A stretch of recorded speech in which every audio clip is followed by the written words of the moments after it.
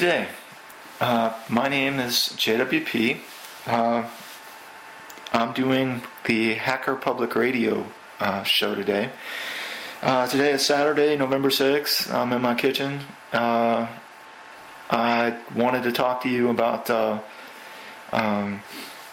some places where you can learn an awful lot about the Unix command line. Get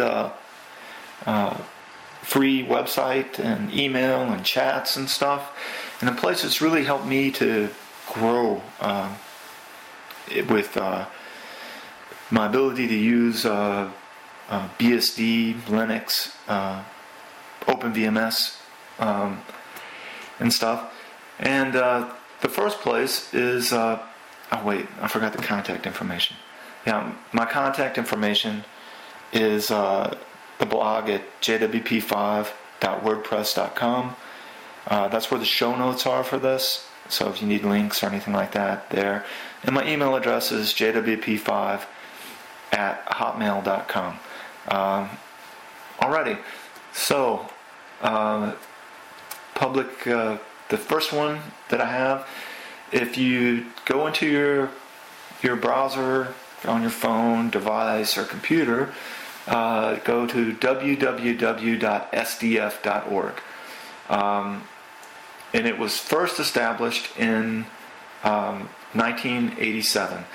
And SDF stands for Super Dimension Fortress. It's a network community of free software authors, teachers, librarians, students, researchers, hobbyists, computer enthusiasts, the aural and visually impaired. It's operated as a nonprofit.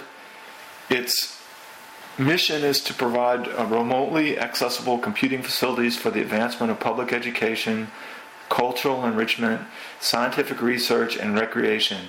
Members can interact electronically with each other, regardless of their location, using passive or interactive forums. The further purposes include recreational usage of information concerning liberal and fine arts. Okay, I've used it a long time. I've never saw no liberal or fine arts, but the members have a Unix shell access to games. I've never done games there. Email. I've done a lot of email there. Usenet. I've done a little Usenet there. Chat. A bulletin board. You get a web space. Something called the Gopher space. Programming utilities. Archivers, browsers, and more. The SDF community is made up of caring, highly skilled people who operate behind the scenes to maintain a non-commercial internet. For more information about the membership levels, you can click the join button. And so then, interestingly, they have dial-up access. So, for instance, if you're using your phone, right, or your tablet, and you use dial-up, you can dial up and still get your mail. I didn't even know it was possible anymore, but yeah, it's possible. They have dial-up. You can dial that thing. It was useful for me in the Republic of Georgia, and to do this. And so I was in Georgia. There was no G3. I was like, damn, I really need to check my email. And boom, I said, I had the number in my phone for the SDF dial-up, and I was right there, dialing up, doing my stuff. Okay, so let's go ahead and let's check the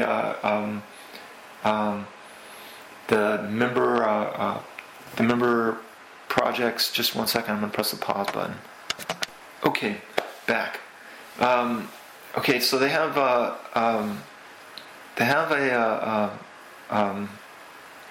lot of different versions of this, right? Now, the free version, you get 200 megabyte of disk quota, or 5,000 files divided into 4 areas. You get MUT, POP3, IMAP, ICQ, Twitter, and BS Lite. I didn't even know they had IMAP, so that's something new. You get games, MUD, links, Gopher. You get a webmail interface, a trace, ping, whois, dig, and more.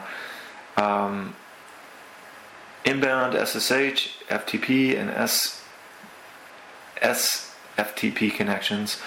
I use Pine. They have a bunch of other stuff. I use Nano there, so that's the basic one.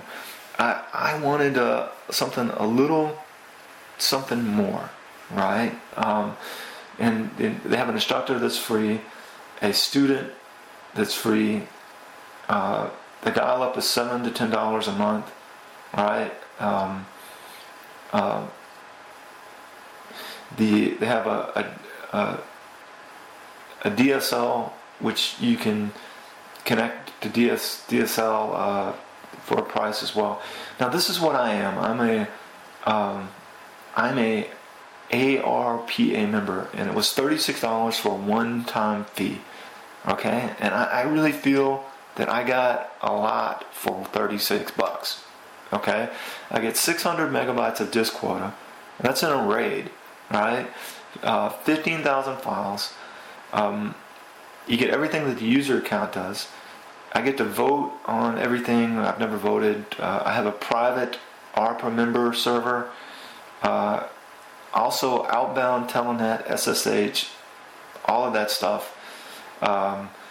I get UU. I don't know what UCP means, but it's Clarinet use feed via dial-up or TCP. And I got a domain. I got a JWP WeMan domain. I mean, it's not that great or anything, but it's 50 megabytes. And for instance, let's say I'm working and I need to give a file to somebody, and I don't want to go the Google Docs method. I just quick, SCP, put the file there, do a quick change, and it's there. And that way I don't have to get into my Google Docs or anything like that. And so that ARPA is the one that I use. But they have a bunch of other ones, and they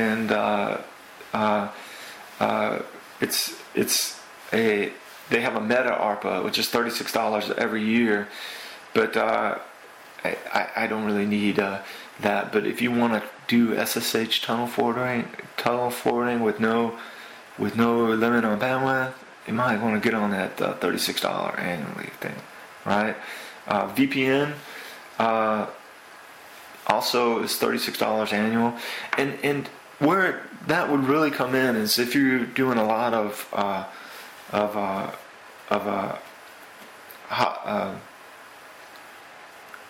what do you call coffee shop stuff, right? If you're using the Wi-Fi in the coffee shop, not the internet cafe, but the coffee shop, right? The internet cafe has other things that are really interesting, but the coffee shop thing, I heard about this sheep thing that does all kinds of strange stuff with your Facebook and stuff. They have a VPN between $18 and $36 annually that gives you between 500 and 3 gigabyte monthly transfer. So then you're completely safe. No one can do anything to you. Okay, so that's pretty much it for SDF. So it's sdf.org, and it has all the stuff, and they have all kinds of stuff there. You can VPS, you can do all that stuff, virtual private server, Debian, whatever you want. It's all right there. So it's like GoDaddy, but from the Linux Action Shell, but this actually helps some people do some things. The second one that I use, and I had a podcast about it before, but it was a while ago, so I can talk about it again. And it's a deathrow VMS, and the company where I work, they bought Compaq, which bought Digital, which did VMS. You can get VMS at the hobby shop, as a hobby program for $36. And why do you want to do it? It's because it's probably the geekiest thing that I've ever done, right? It's really, really geeky. And so it's deathrowvistech.net. It's in the show notes. And I talked to Beav a long time, and it's really good. And so what is a deathrow cluster? It's a cluster. A deathrow cluster is a couple of computers acting as one large computer.